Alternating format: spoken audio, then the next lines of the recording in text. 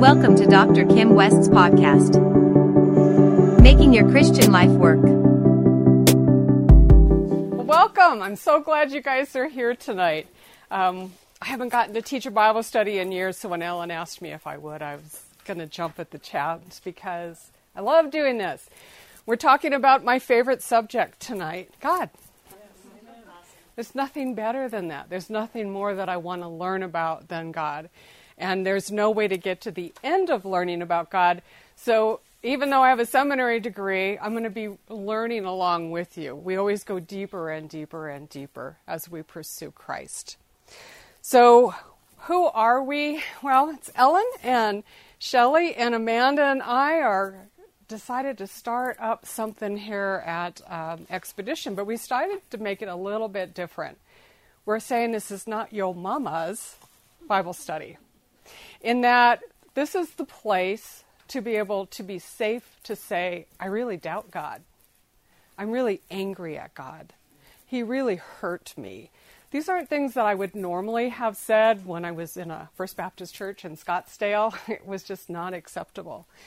But for us to move to a place where we have a life with the Lord that actually is functional, that actually is powerful, I have to be able to admit, not only to myself, but to others, sisters in Christ, that I'm struggling with who God is. So, this is the place to ask quote-unquote dumb questions. This is the place to say, I've been learning on this particular section and I'm just really having a hard time agreeing with it. So we want to be interactive.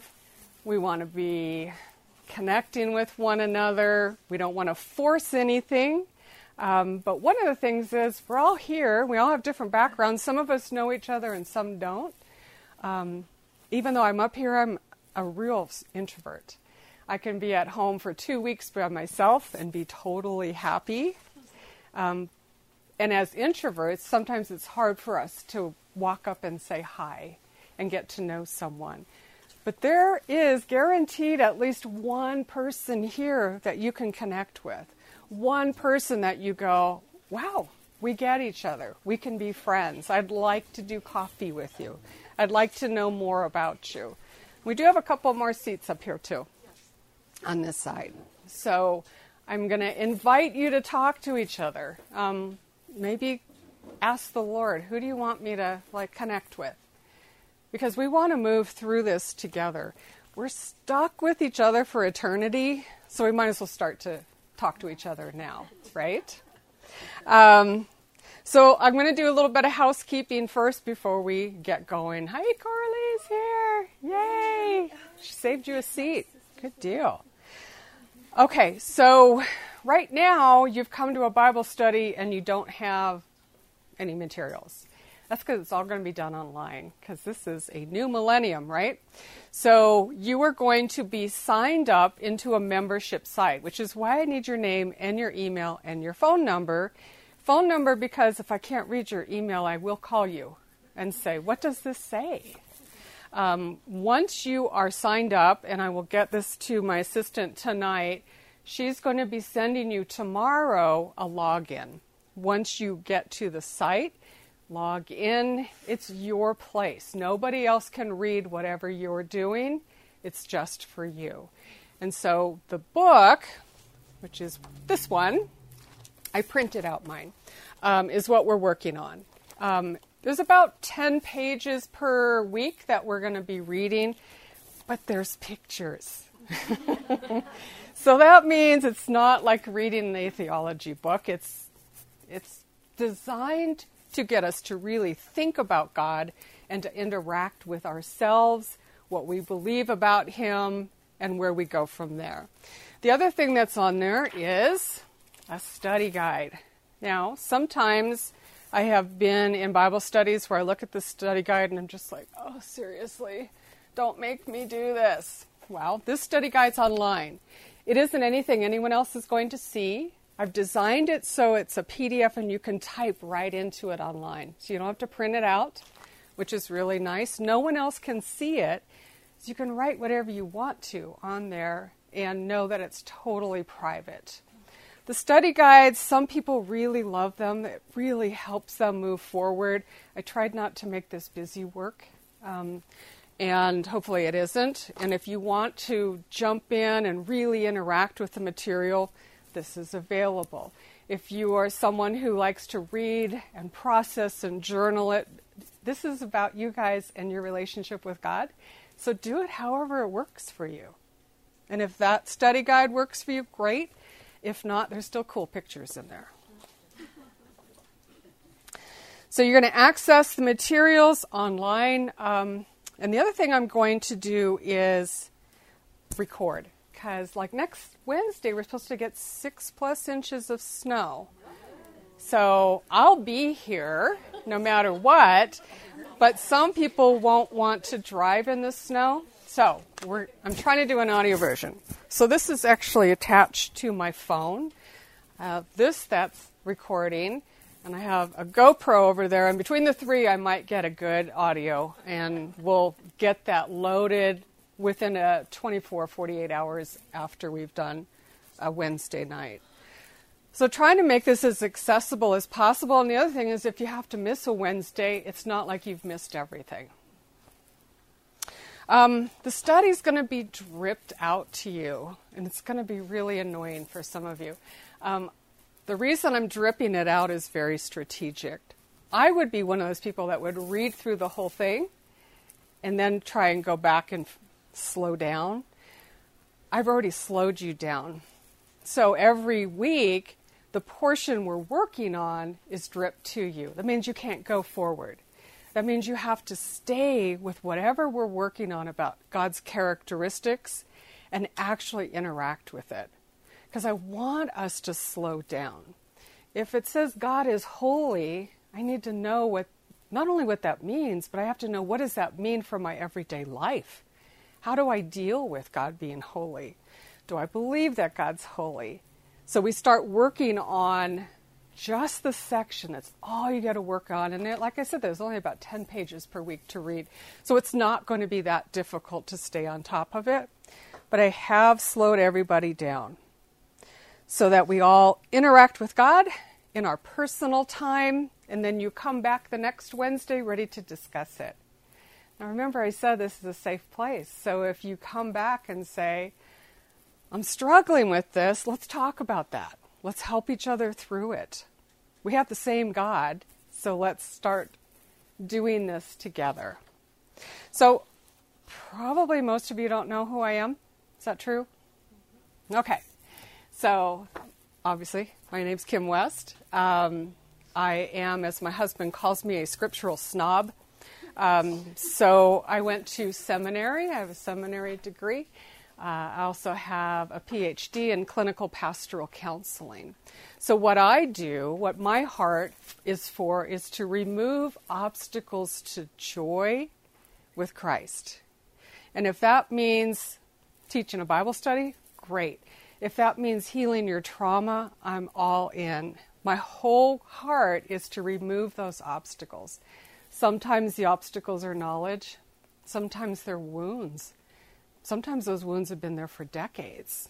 Whatever it is that gets us through this to get you to the other side where you actually have a relationship with God that is sweet and intimate and joyous, I'm all in. I work out of the office here, have for over 3 years as counselor. Most people don't even know I'm here. I'm a well-kept secret. But if something comes up as we're working through this class, a trauma that came up that's connected to your relationship with God, let me know. I'll see if I can't help you with that. Been married forever. I was just working with a couple, and I had been married 12 years when they were born. So, I know. I'm like, gosh, I really feel old. The biggest, most important thing you need to know about me is I really love the Lord. He has changed my life. When I came to Christ, it was like the Wizard of Oz, where it went from black and white to color. I mean, literally everything felt better, looked different. I have not been the same since. So my heart for Christ is everything that I do. Don't always do it well, but it's my motivation for everything. And then secondary is to help everyone that I come across to really fall in love with Christ too, because there's nothing better than that. Nothing better than watching someone transform in front of you as the Lord heals their wounds and they get to know Him in a way they never thought was possible. So that's me. So you guys all think you're in a Bible study, huh? Yeah, this is Theology 101. Yeah, sorry. Kind of tricked you on that one. I'm going to drink some water. We all have a theology, probably never thought about it. Even an atheist has a theology. Their theology is that God doesn't exist. Now, theology isn't a scary word. It just means study of God. Theos, God, ology, study, right? Like biology, life, study. So it's just the study of God. Now, on my first day in seminary, what I was told was that my relationship with God would suffer by studying Him. And I was like, why am I here? So I've always been, if we take somebody or something and we study it, like putting it through a magnifying glass, it becomes something outside, something we look at. It's not the same as a relationship. So as we study our theology course, I want us to all be very careful to not let it be head knowledge only. It has to move to our heart. You know who has perfect theology? Satan. He knows everything that he needs to know about God. He knows more than we do, but his heart is hard towards God. So knowledge is not enough. We have to get to the place where what I know about God changes who I am, and then it changes my world. So we all have a theology, and I want us all to be looking at our theology, setting it aside in a way to be able to bring in anything that God wants to show us. Because what if our theology is wrong? What if we've had it wrong all along? If I'm worshiping someone I made up in my head that I like better than Scripture says, I'm worshiping an idol. Now, none of us has an completely accurate understanding of God. And even when we are in eternity with Him, He's still so much more vast than we are. But we want to know the truth as much as possible so that the God that we're worshiping is the God that He says that He is. Now, Donovan talked about worldly idols on Sunday, but we're talking about an idol of our own making. Now, there's a lot of us that will pick and choose Scripture because I don't like that verse so much, right? That one bothers me.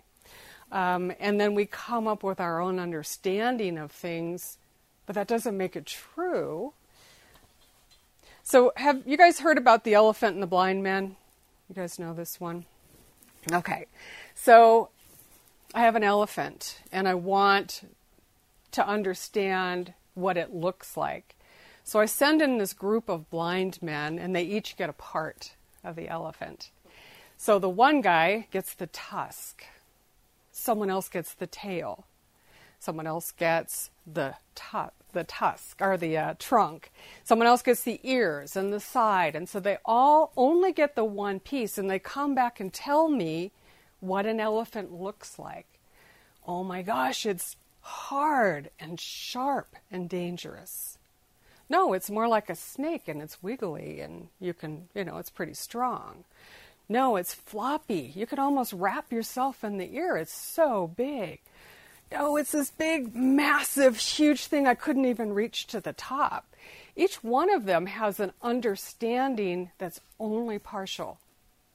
So when we're looking at God and looking at His attributes, we're looking at His holiness. We're looking at His righteousness. We're looking at His mercy. Those are only pieces. So when I only knew part of God. I grew up in Catholic schools. Anybody else grew up in Catholic schools? We had Mass 6 days a week in Latin. So fun. But in the church that I grew up, the Catholic Church, I only knew one version of God, one part of the elephant, and it was that God was always disappointed in me. He was always angry with me. I couldn't do anything right. He was always watching for me to mess up. I always felt shame. Now, does God have wrath? Does he hate sin? Yeah. But I didn't learn about his grace. I didn't learn about his mercy. I didn't learn about his love for me. I knew his son came to die for me because I was so wretched, as opposed to he loved me so much. I didn't come away with an understanding of God that was the totality of Scripture, which I never saw, but just what they told me as a way to keep me under control. What if what I understand isn't based on a true story? So I leave the Catholic Church, I go through a whole lot of things, I don't even think God exists anymore, and eventually he shows me that he does. And I don't want to go to a church because my background is the Catholic Church. It's all ritual. It's all Latin. No, thank you. So somebody goes, hey, I know of a Bible study in someone's home. And I was like, perfect, let's do that. That sounds great. Well, it turned out to be a cult. So at first you just go, okay, something's not quite right here, but I'm not sure. They don't tell you everything they believe at first. But eventually I started to go, no, this isn't right. This isn't right. They had some parts of Scripture that were really right on, and then some parts that were just twisted enough that I walked away going, I don't have any clue who you are now. So I took a year and I just spent the time in Scripture and said, Christ, if you're God, show me. If you're not, show me. I'll believe anything. And after the end of the year, all I could say was, holy, holy, holy is the Lord God Almighty, and you are the Lord, and you are God, and you are good. What if our understanding of culture and Scripture and Christianity are all kind of blended together? So in the 50s, when I was born, because some of us are in the 50s, right? Our culture, our American culture, almost everyone was Christian, or at least said they were Christian. Most people went to church. We based our movies in Christianity. There was a lot of it. Our morality was centered upon there. Our government was centered upon there.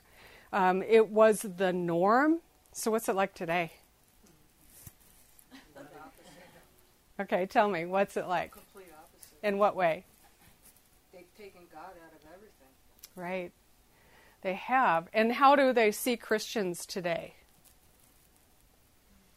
Country bumpkins. Yes. Intolerant, yes. Self-righteous, oppressive.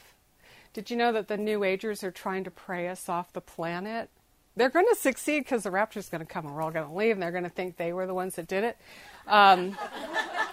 But the thing is, the culture has changed how it perceives Christians and Christ followers. The church has picked up a lot of the culture and moved it in. And so what's going on in the church, if I hold that up with Scripture, not Expedition, because we're cool here, but the church corporate, I can look at things in Scripture and look at things in how we're doing things in church and go, those don't match up to me. So my theology can be mixed up with the culture, and I got to go back to what does God say, period, right? Sola Scriptura, only Scripture. That's where we base our truth. And then as I look at Scripture, I'm going to be able to go, oh, where'd that come from, that thought, that little twist that I have, and be able to get rid of it. What if your understanding of God comes through trauma? I've done a lot of sexual abuse counseling over the years, and I haven't met anyone yet whose theology was accurate, because the wound is so deep and they have to put it somewhere, and it's God's fault. I know, I did that. If we statistically go around the room, 1 in 4 of us has been sexually abused. So I'll go first. And my theology was a complete mess. It's how I came to think there can't be a God. Because if there is a God, how does this stuff happen? Why is this okay? And then once I moved to Colorado and I lived up at 8,500 feet and you can see the stars really good, yeah, there's a God. How can you look up and not go, there's a God? But now I'm really mad at you because I don't understand who he is yet. And because that's one of the things Satan does, is he takes the world and he beats us with it in order to separate us from God. So if I'm coming at God from trauma, it makes us question who he is. How can he be good? What if we think God is like our dad? My father hardly ever talked to me. And I remember one time coming to him and going, I need help with this. And he said, I have every indication that you'll be able to figure this out on your own. Meaning, I'm not interested. I'm not going to help you, and you're on your own. So when I came to Christianity, I figured God was distant and disinterested too. And that I was supposed to figure this out on my own. Instead of realizing he was this loving, amazing, very present God who wanted to help me with everything. So that took me a while to get out of I have to do it all myself, to being dependent upon God. But there's a lot of other things that we put on, even in a family that's not as dysfunctional as mine was. We still might see, we might have had a dad that was pretty good, but man, when he blew, he blew. And so I was kind of walking on eggshells around him. And we put that on our Heavenly Father, how we see our earthly fathers. So sometimes when I'm working with people with trauma, I have to do a lot of work with God as Father, especially if there's been incest. To be able to separate the two. To be able to say, this is an earthly person, fallen, needing a Savior, and this is who God is. Before they can get the healing, they have to understand who he is. That page is done. Yay. So, theology, what you believe about God, determines your entire life. Even the people that say they don't think about God much, that is theology, and that is determining their life. What we think about God is everything. He is our life. You respond to every event in your life through your theology. So I'll give you a couple examples from my life. In August, we went to Durango for our anniversary. We didn't buy anything, but we brought back COVID. And first I got really sick, and then Bert got really sick. First he wasn't too bad, and then he got sicker and sicker and sicker and sicker. And then he had 106 fever, and his blood oxygen was 74, and he was in the ER, and then he was in the ICU. And every day that I called the nurses, he was getting worse. For those of you in the medical field, he was on 70 liters of oxygen per minute at 100%. So we didn't think he was going to live. So what did my theology do? Did I go, God, why are you doing this? I went, you're God, you're good, you don't make mistakes. Everything you decide for us comes through your love. You have an eternal picture. You know what this is doing. So if it's your will to take him home, I will praise you.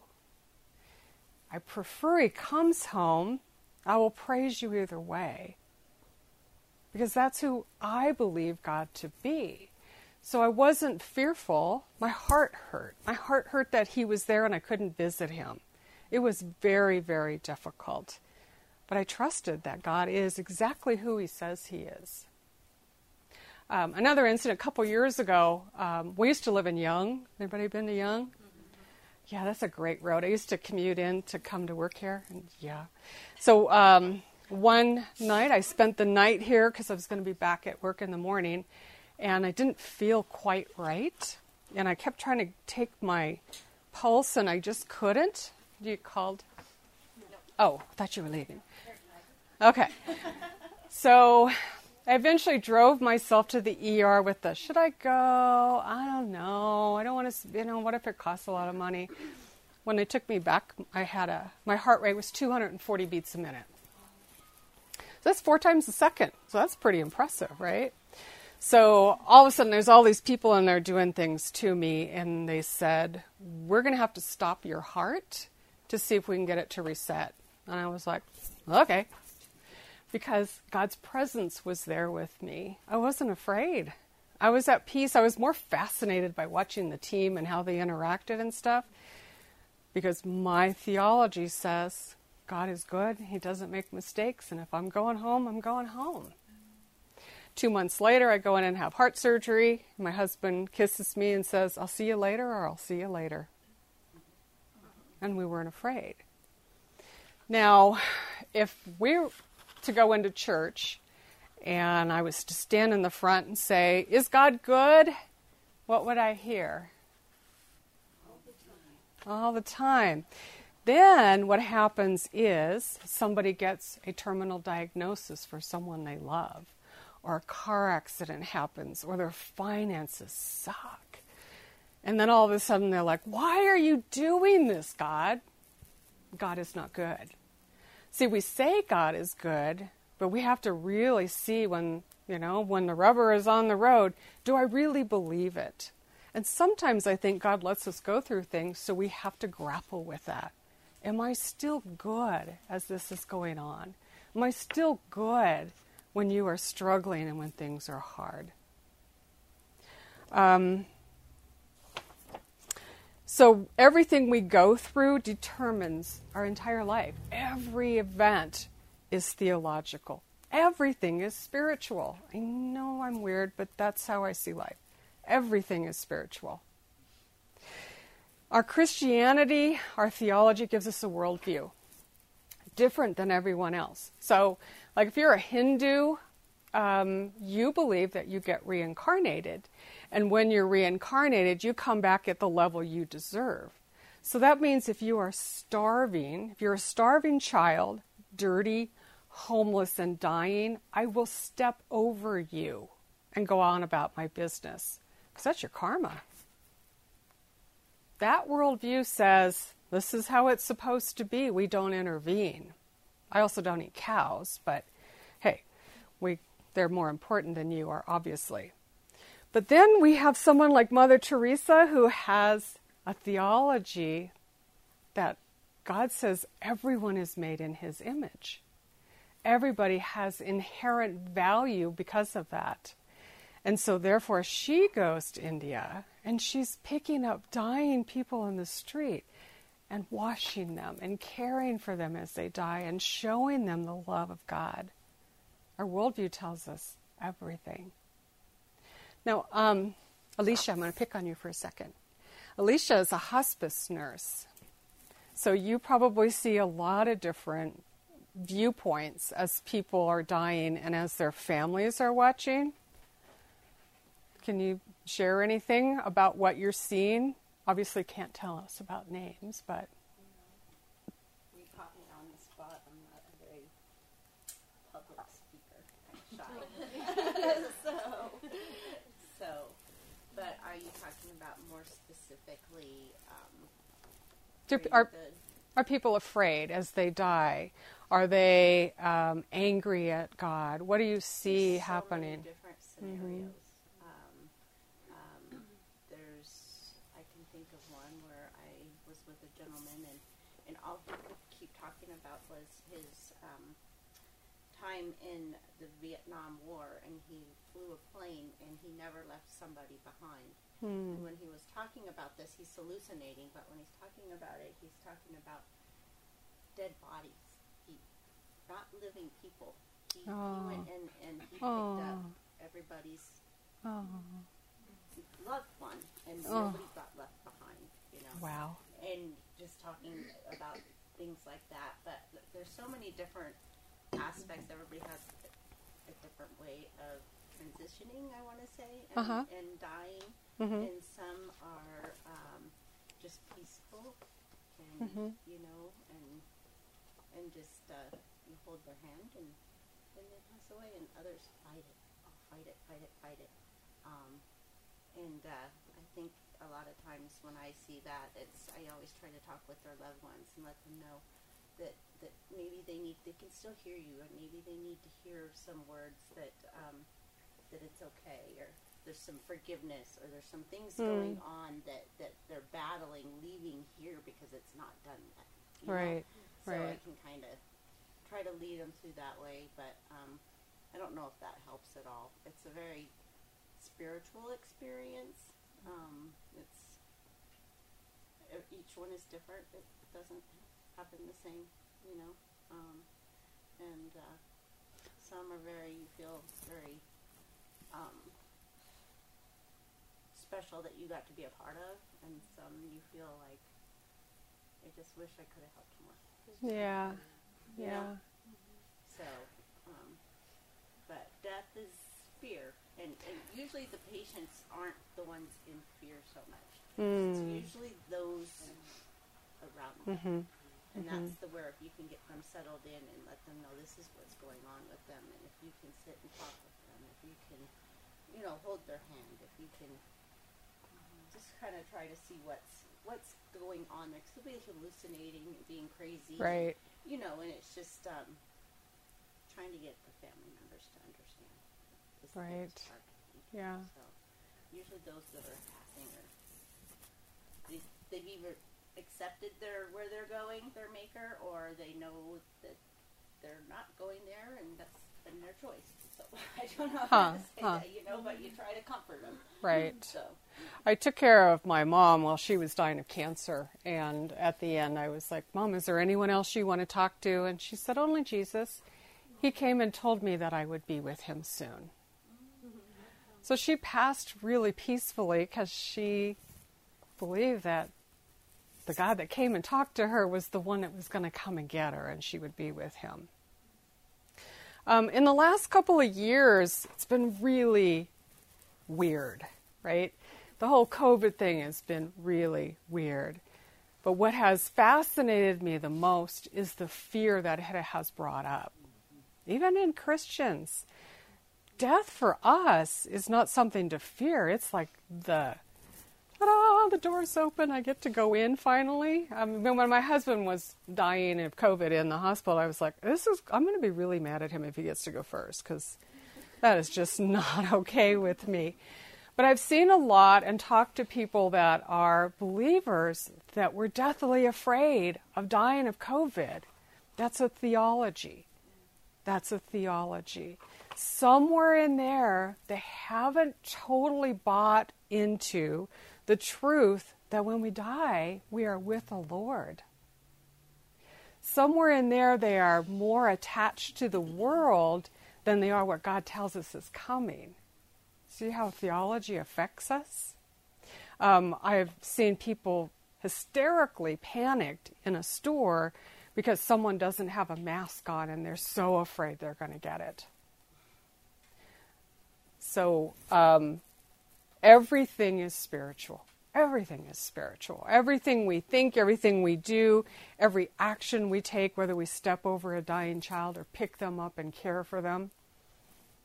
We don't get much of that here in the United States, but we do walk past those that we know need our help, right?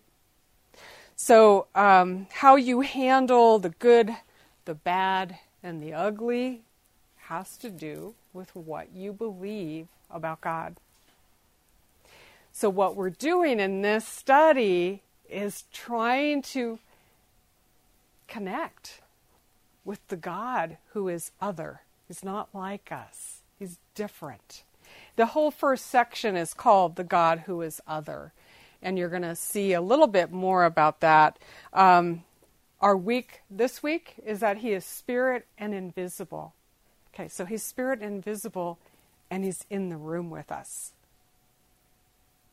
We're going to also look at he is holy and pure.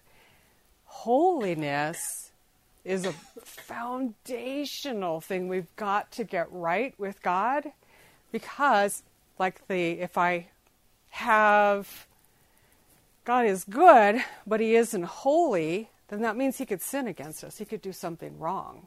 If there's even a trace of anything in God that isn't holy, let's go do something else, because he is not someone worth following. But if he is holy, when the bad comes our way, it came through his holiness. It came through his purity. It came through his love. We got to put all of who God is together, but we're starting with holiness because it is so huge. It will determine almost everything else that we think about God. If I don't think he's holy, then everything else has doubt in it. But if I come to the understanding that God is holy, then I can move forward. So, Job, who's read Job recently? Well, not recently. Yeah.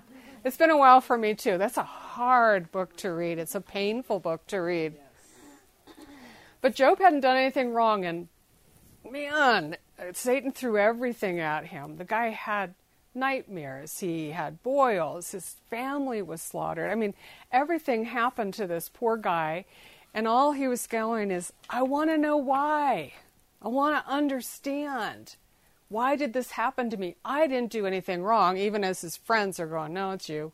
It's you, dude. You're the one. This is happening because of your sin. But he keeps saying, I will talk to God and he will answer me. And at the end, God shows up and he says, I will talk to you, Job, when you can tell me how you keep the earth spinning, when you can tell me how you keep the ocean from coming onto the land, when you can tell me how you make the whale and how you do this and how you do that. What God is saying is, we're not equals, dude. We're not equals. You are not like me. I am other. And so just like I have a niece that's an actual rocket scientist, she wouldn't be able to explain to the ant on the ground the physics of getting a rocket off of the earth. God can't explain to us most of what he does. So when I come to think God is other, I start to see him differently. One of the things that's happened in our church culture is Jesus is our friend, right? And he is, but he's also sovereign.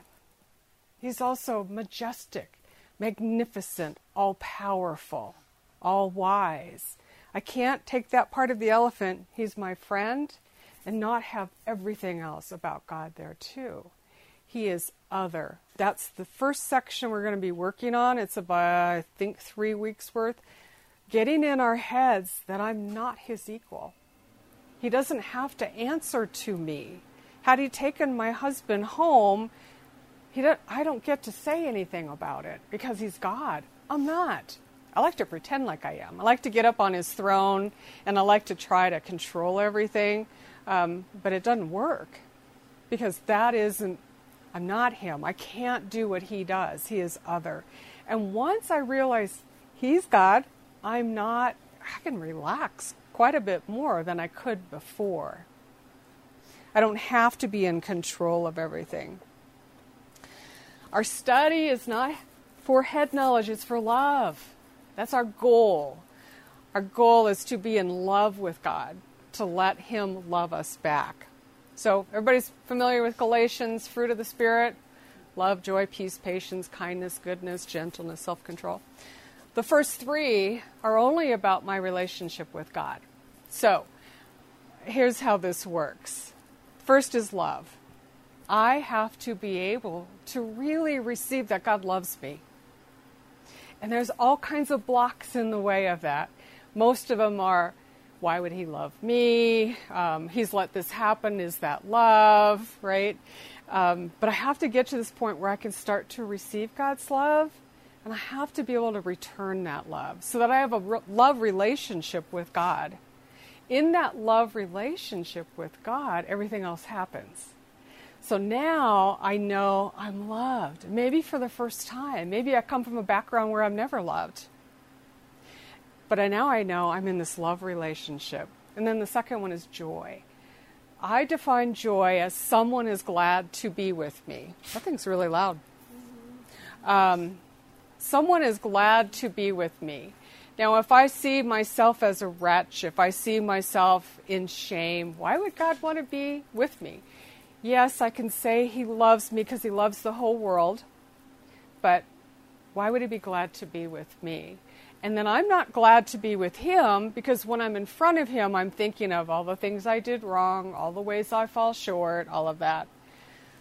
But when I get to the point where I realize the joy of the Lord is my strength, when I get to where I really get the concept that for the joy set before him, Christ endured the cross. The joy is that we would be able to have a relationship we couldn't before.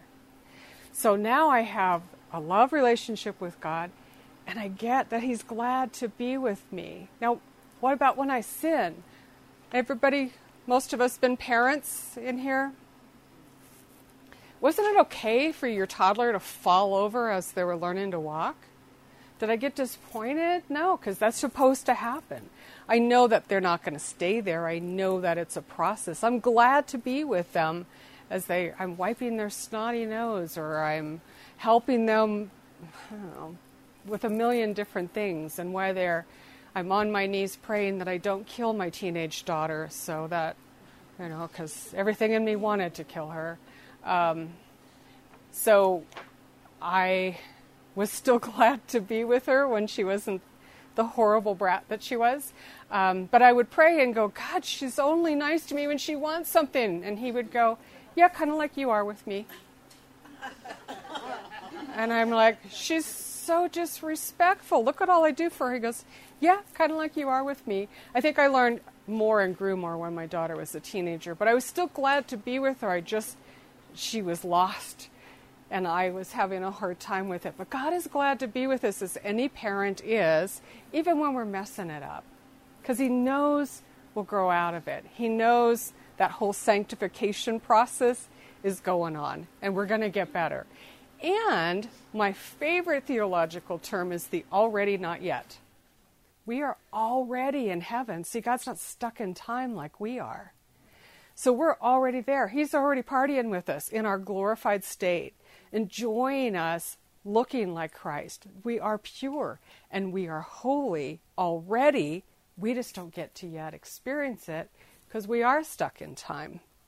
But when we get there, he's already been with us.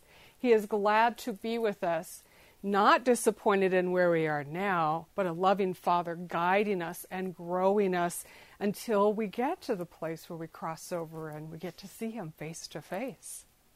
So we have a love relationship with him, and he is glad to be with me, and I become glad to be with him. And then there's peace. He says in Hebrews that he has this rest for us, but we won't enter it because we won't stop working. We won't stop working for our salvation. So I figure God's not at peace with me because look at how far I have to grow. Look at all the things I have to do still. How come I'm not more mature right now? God's at peace because his son already did all the work. There is nothing I can add. There's a thing out, it's been for a while, called Lordship Salvation. Anybody familiar with that? It is, yes, God died for you, but now you have to make him Lord in order to be saved. That's Jesus Christ and that, no, sola scriptura, Christ only as well. So God's at peace with me. There's nothing I need to do. I can't earn his love. I can't earn his favor. I can't make him like me any more than he does. And he likes us all the same. So he doesn't like me more than you. So now I have a love relationship with this God we're going to be studying. He's glad to be with me. I am glad to be with him. He's at peace with me, and I come to being at peace with myself. Now, patience, kindness, goodness, gentleness, that's this way. So when I'm not patient, it's because this is messed up. When I'm not good towards others, it's because I don't have love, joy, peace this way. So now my relationships change. The more I know about God, the more I understand, and I also have in my heart, the more I'm able to love other people and be patient with them and give them grace. And the last one, self-control. Most of us think I didn't eat the entire chocolate cake. That's really not what it is. It means I'm self-controlled when I am being exactly who I am in Christ. I am living out who I am. Because I got this, and now I'm feeling like, okay, we're doing this. I'm loving God, I'm loving people. Our goal of this study is love. That's where we start. Loving God and loving each other. We want to know the one true God, not the one we want him to be, not the one that we like him to be, not that we're going to cherry pick scriptures. God has wrath. Most of us don't like that. But we have to understand what that means, because he is a holy God, so of course he has to be opposed to sin.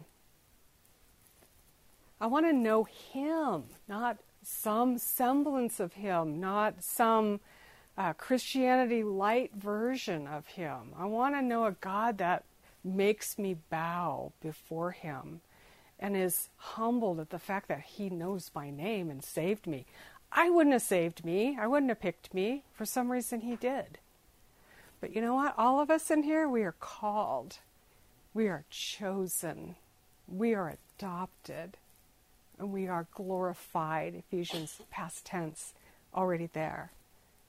So if this is who we are for eternity, might as well figure all this out here. Because we can have all of that joy right now. We can have all that peace in any circumstance right now. We don't want to know just about him, although that's what we're doing here. We want to know him. And the more I know about him, like Esther, right?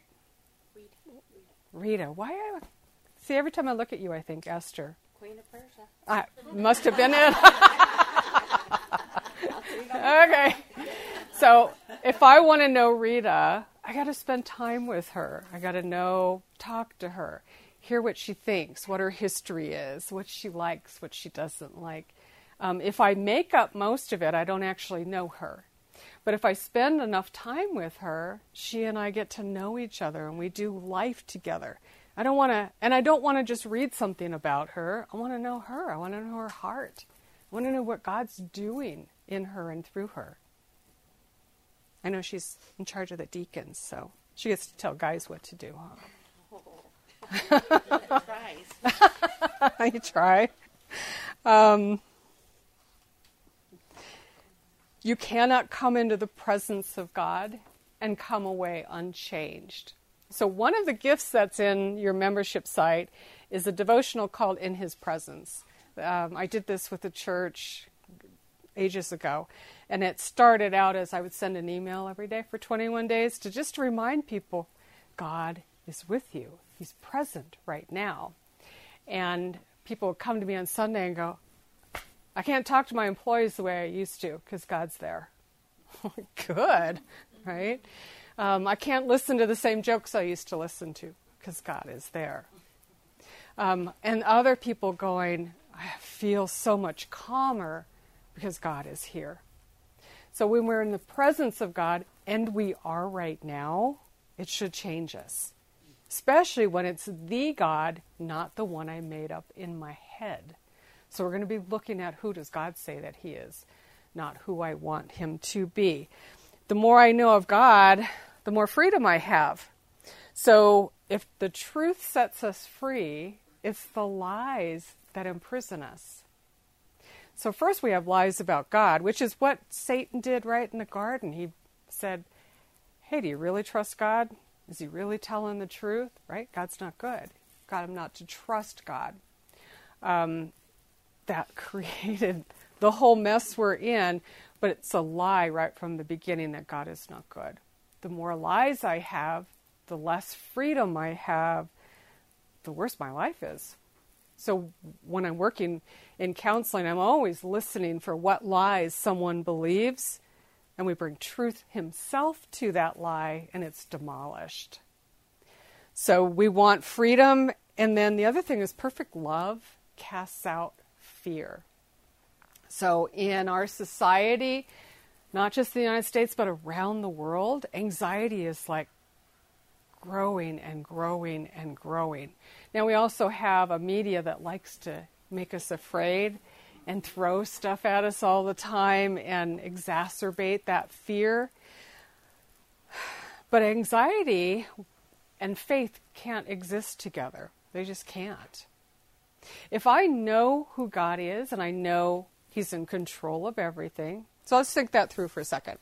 I'm going to be God for a second. Just bear with me, right? I know everything about Ellen. I know every possible thing she's going to do, every outcome of every possible choice that she's going to make. I love her so much. I want what's best for her. I'm going to use everything that comes her way for good. Then I'm going to allow this thing to happen because I know I can do this out of it. I'm not going to let this thing happen because I know that's going to hurt her in a way that's not going to help her to grow. I have perfect knowledge of every hair on her head. I lost half my hair in COVID. Did anybody else have that happen? Yeah? Yeah, half my head fell. Anyway, sorry. I have these chickens that come by. But if I'm God and I know your life, then what's around the corner you don't need to know about. I got it. I had all of eternity to figure out what to do about that particular situation for you. So, but if I don't trust God, if I don't believe he's good, then I got to control my life. Then all of those what ifs out there, and there's so many of them, get bigger and stronger and more powerful and more debilitating. The more I know about God, the more faith I have in who he is, not his trunk, not his tail, all of him, the more I just rest in his arms and go, okay, you got this. Whatever happens, you got this. I don't have to be afraid. I don't have to have anxiety. I can get off your throne because I really suck at being God. I can't control anything. Can't control my next heartbeat. I found that one out personally, right? I can trust him. I don't have to be anxious. As a matter of fact, in Scripture, there's 365 references to don't be afraid. I think he's trying to tell us something. I don't know. I could be wrong. But that's one for every day. Don't be afraid. Why? Because he's God. Because he's other. Because he is powerful and wise and loving and present with us right this very moment. So in that, in his presence devotional, it's 21 days, so it won't even last for our whole thing, but it's designed to get us into the habit of God is here, God is here, God is here. So I was counseling with the little girl the other day, and she was afraid at night, and I was like telling her about how God is always there, and I'm like, you know when you went to the bathroom today? God was there. And she's like, ew! Right, when you work with kids, you got to keep them laughing. But helping her to see, and she was able to come to this understanding that when I'm in bed at night, Jesus is right next to me. I'm like, yeah, he is. You're safe. And as she started to think about it, she's like, I don't need to be afraid at night. I'm like, no, you don't. Because that God is still there with you. So what can we actually know about God, right? So we can get his tail, his tusk, right? Well, he says, when you seek me with all of your heart, I will be found by you. He's not hiding. He's not holding out. He's just waiting for us to go. My favorite thing is, how's that working out for you, right? I'm trying to be God of my life and control everything. How's that working out for you? He's just waiting for me to go, it's not working out. Can you help me? He's like, yeah, I'm right here. I want to help you. There is no detail of your life that is too small for me to deal with. So he will be found. He tells us who he is in his word. And again, we got to look at all of it. We have to look at all of the places. Luckily, when I was in seminary, there's people way smarter than me that did all that work. And they were able to teach me, here's all the scriptures about this and about that. To get out of seminary, to graduate, you have to have these doctrinal statements. You have to go, they can ask you anything. And you have to go, here it is in Scripture, and here it is in Scripture, and here it is in Scripture, and here it is in Scripture, so that you could work your way through Scripture on any theological topic going, like if they said, who is God? Show me how you came up with this understanding. And that's the only way to be safe, is that it's coming right out of the Bible. And not cherry-picked one verse, but all the way through the context of Scripture, no matter what the attribute is that we're looking at. He shows us in creation, like me up in Colorado looking at the sky going, the heavens declare the glory of the Lord. How could I say there's no God when I see something like this?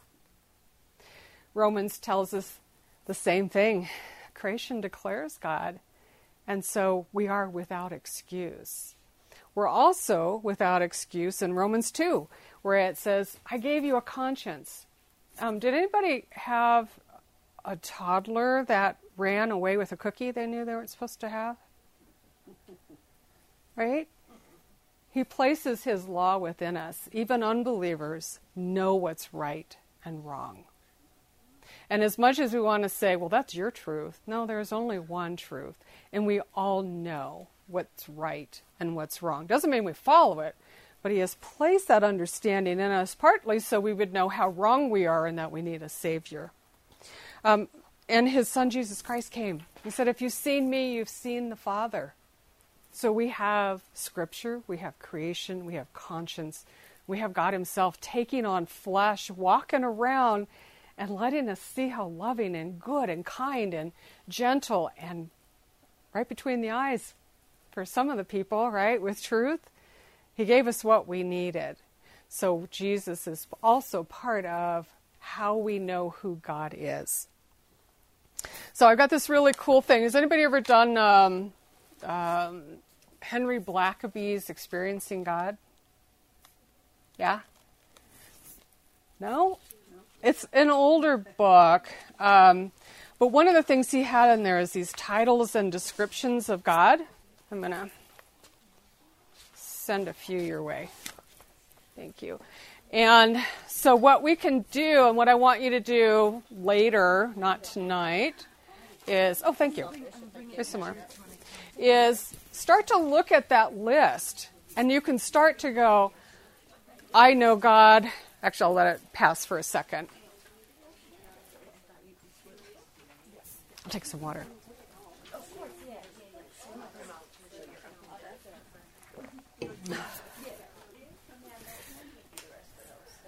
So God tells us a lot about who he is, and this is some of what he tells us about who he is as God the Father, who he is as God the Son, who he is as God the Holy Spirit.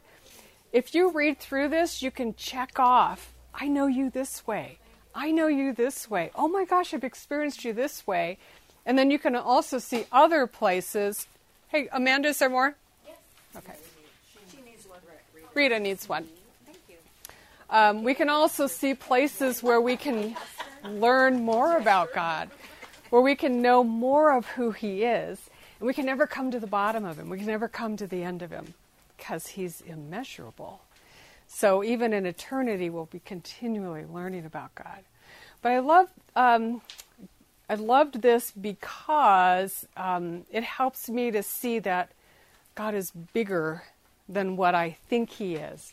It's kind of like when I work with men. I'll say, what do you feel? They're usually angry or sad or unfortunately horny or they have very limited, normally, amounts of emotions that they can tell me. So I have paperwork that gives them emotion words and descriptions so that they can start to have a better vocabulary that better explains what's going on inside of them.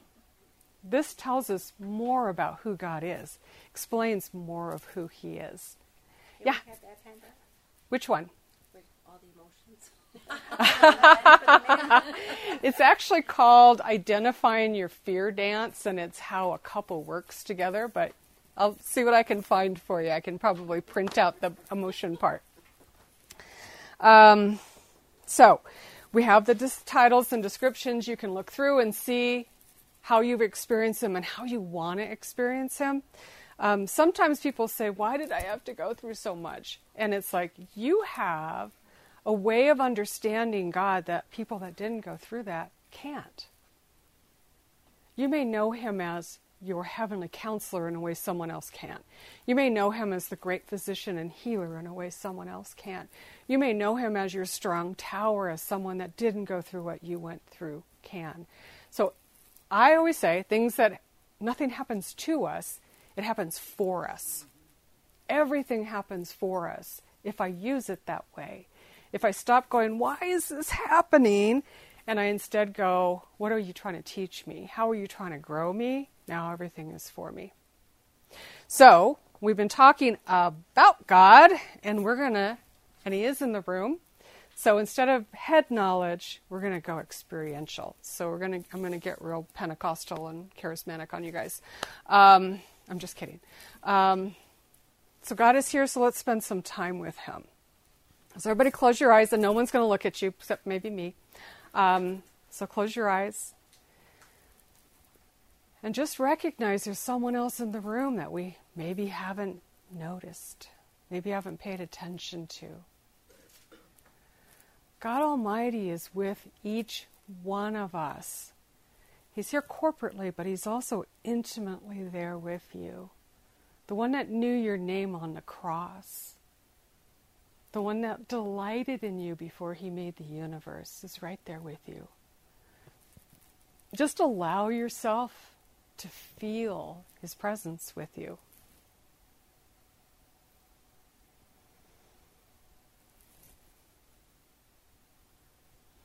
Is everybody ready or able to come into his presence? Raise your hand if you're having an issue. Okay. So Christ is there, and Lord, what is it you want to give to your daughter? Is it something you want to tell her? Is it something you want to show her? Is it a release of some kind of an emotion she's been carrying? You love her.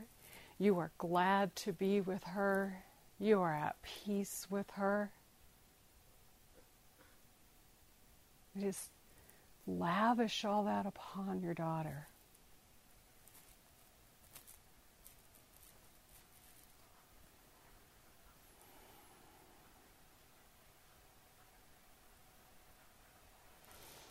All right, so you guys can open your eyes. How'd that go?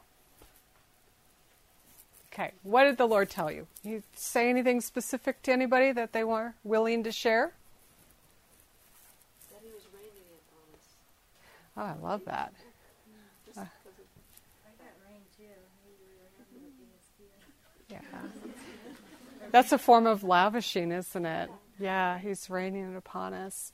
Often when I work with people in counseling, they've never felt his presence before. And that just breaks my heart. How do we grow up in Christian churches? How do we go to church on Sunday and not feel the presence of God? When I come into his presence, there's just peace, there's joy.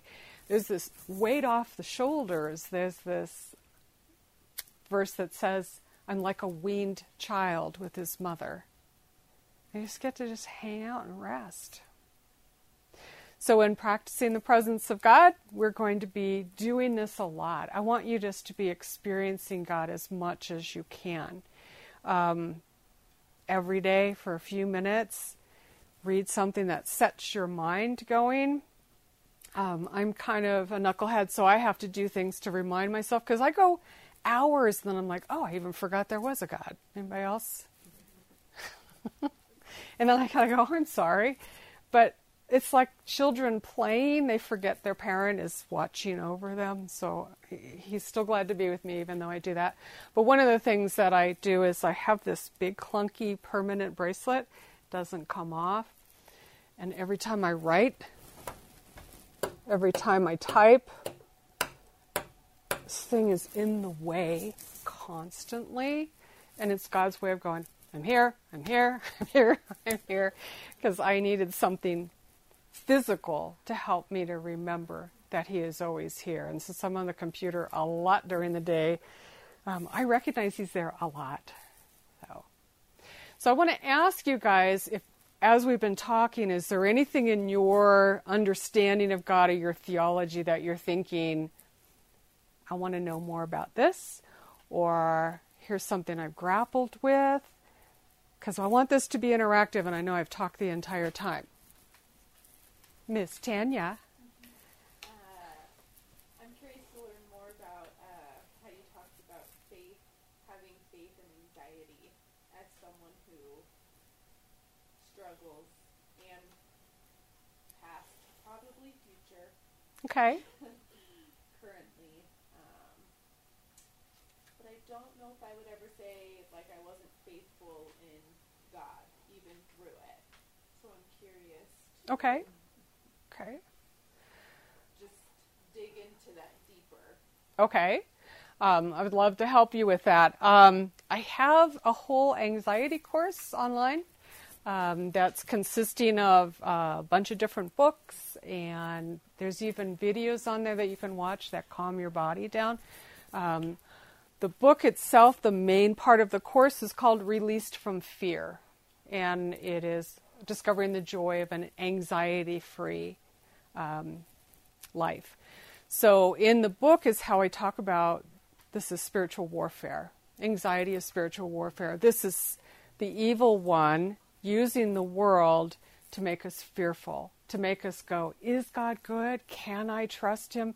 Maybe I should what if this so I can figure out what's coming next and then I can take control over it.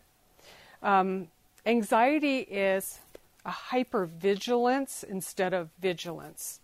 So we move from proper vigilance, which is understanding that things can go wrong, right? Wearing your seatbelt, all that kind of stuff, to a hypervigilance, which says, oh my gosh, anything could happen at any moment. I am not safe, right? So in the garden, they were supposed to be vigilant. They were supposed to be looking at the earth and caring for it. Now we move to a whole different world. So Tanya, if you want, I will definitely get you signed up in there. You can dive in. Same? Okay. So anyone that wants to be in the anxiety course, let me know afterwards, and I'll put you on my list. And I have a virtual assistant. It's so cool. She's in the Philippines, and she's amazing. And she made the books up for me, and she runs all of my online stuff. So just have to she'll send you a login for those. But anxiety is, if he tells me 365 times not to fear, that's the same as anxiety, right?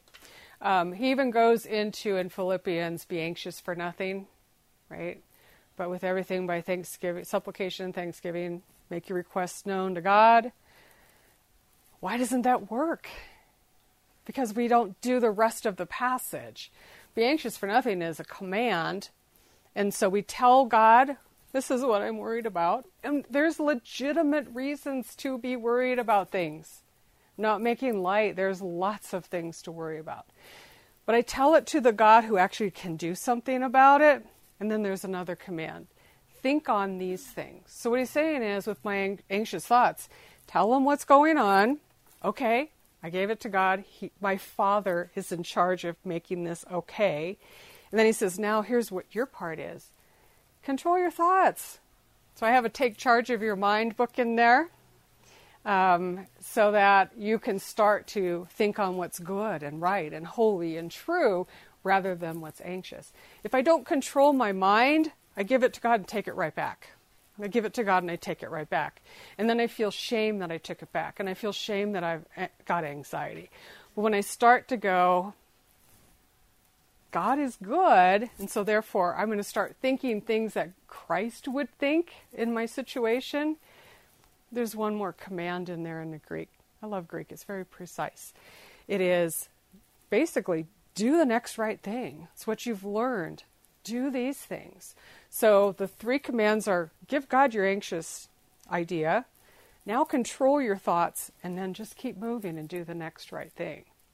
As I'm doing that, my anxiety starts to leave, and I get to see God work. And it starts the passage with, the God of peace is with you, and it ends that passage with, and the peace that passes understanding will be with you. So I only have peace on both ends when I'm doing the three commands in there. Because there are lots of things to be anxious about. And we could think of, if we were just to write out all the things that could worry us, we'd be here the rest of the night, right? Because it's just lots of them. Read it. You said it was give to God and then do the next right thing. What was in the middle? Think on these things. In other words, control your thinking. What I do when Scripture says take every thought captive to Christ, it's you get a thought, okay, some of them are from the enemy, some of them are just random, some of them are my fear. And I hold it up to Christ and go, would you think this? And he's like, no. No, because I'm God. I've got this, whatever. So I take the thought captive to him, and then I go on to thinking what he would think. What's of good report? What's virtuous? Everything in that passage. I can never remember the whole list because it depends on which version you read, how they go. But yeah, what I hope you didn't hear me say was that if you have anxiety, you should be ashamed or you don't have faith. Because that is not my message at all. My message with anxiety and why I did that course is because we need the tools to be able to go, what do I do in a fallen world with fallen angels and fallen people and death and disease and war and pandemics, and what do I do with all of that? And so when I take this to Scripture, he shows us a way out. But thanks for bringing that up. I'm glad you did. All right, who else? Because otherwise we're going to end early and just hang out and talk to each other. So we've got like 15 minutes, so yes. I probably come from, we watch a lot of Kenneth Copeland, Jesse Duplantis. Okay. And one thing they really stress is life and death is in the power of the tongue. So you learn to watch your words. And the thing that bothered me is you said it broke my heart. There is a physical condition called broken heart syndrome. There is, yes. Aww. So I was in intensive care for 18 days. Aww. And I did die and go to heaven. It was really neat. Right. But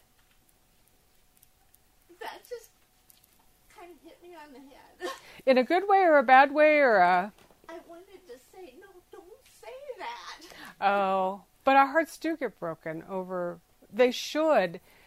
I understand that there's a physical condition called broken heart syndrome, but our hearts should break for the same things God's heart breaks for. We should grieve for what he grieves for. We should look at what's going on in the world and in the church and grieve where we don't look like Christ, where we don't act like him, where we don't love like him. That does hurt my heart a lot when I see how we can treat each other. It should not be. It just shouldn't be. I have a saying that the church shoots its wounded. And that comes from years of counseling people who have gone to their pastoral staff, not our church because our church is cool, and been, especially women, and been really hurt. I've seen too many people argue with their husband in the car and then put on their smile as they walk across the parking lot. Because we're not supposed to be broken, and we are. Everybody's broken this side of heaven to some degree. We're not supposed to be anything but Christian and happy and life is good. And it doesn't work that way. But if I have to act that way, then I don't get to be in a Bible study where I go, I am so angry with God right now. Because that's not a Christian thing to do. That's not the right thing to say. I don't care about the right thing to say. I want us to come to Christ and let him heal the brokenhearted and set the captives free, whatever that looks like. I want to walk into church and when someone says, how are you? I'm like, not good. So that they can take me and pray with me and help me. We got to stop shooting our wounded and just go limp into church if you need to. Make it obvious that you need someone to love you with the love of Christ that is in them, with the God who resides in them. The Holy Spirit took up residence inside of us. We always have the resources we need. We always have the words we need, if we just let him help us. Right? All right, so has this been helpful tonight as we get started? Great. So next week, come prepared to talk, because I'm not going to talk as much next week. Next week is us discussing what God showed you, questions that you have, concerns that you have, wounds that need healed. Today's introductory. So next week you guys are on. What's that one? My benediction. Oh, cool. Yeah. So Miss Ellen's going to do a benediction over us. And then I think we can just talk for about 10 minutes because I want to get us out on time because I like to be on time. Okay. So this is actually a very old prayer. It's a Celtic prayer, and it's been in what's called the Common Book of Prayer for centuries. And I modified it a little, but please think carefully. And I just want to pray this over us. Okay. May the peace of Christ go with you. I'm going to choke up. Wherever He may send you, may He guide you through the wilderness, protect you through the storm. May He lead you out to ponder all the wonders He has shown you, and bring you back rejoicing once again into these doors. Amen. Amen.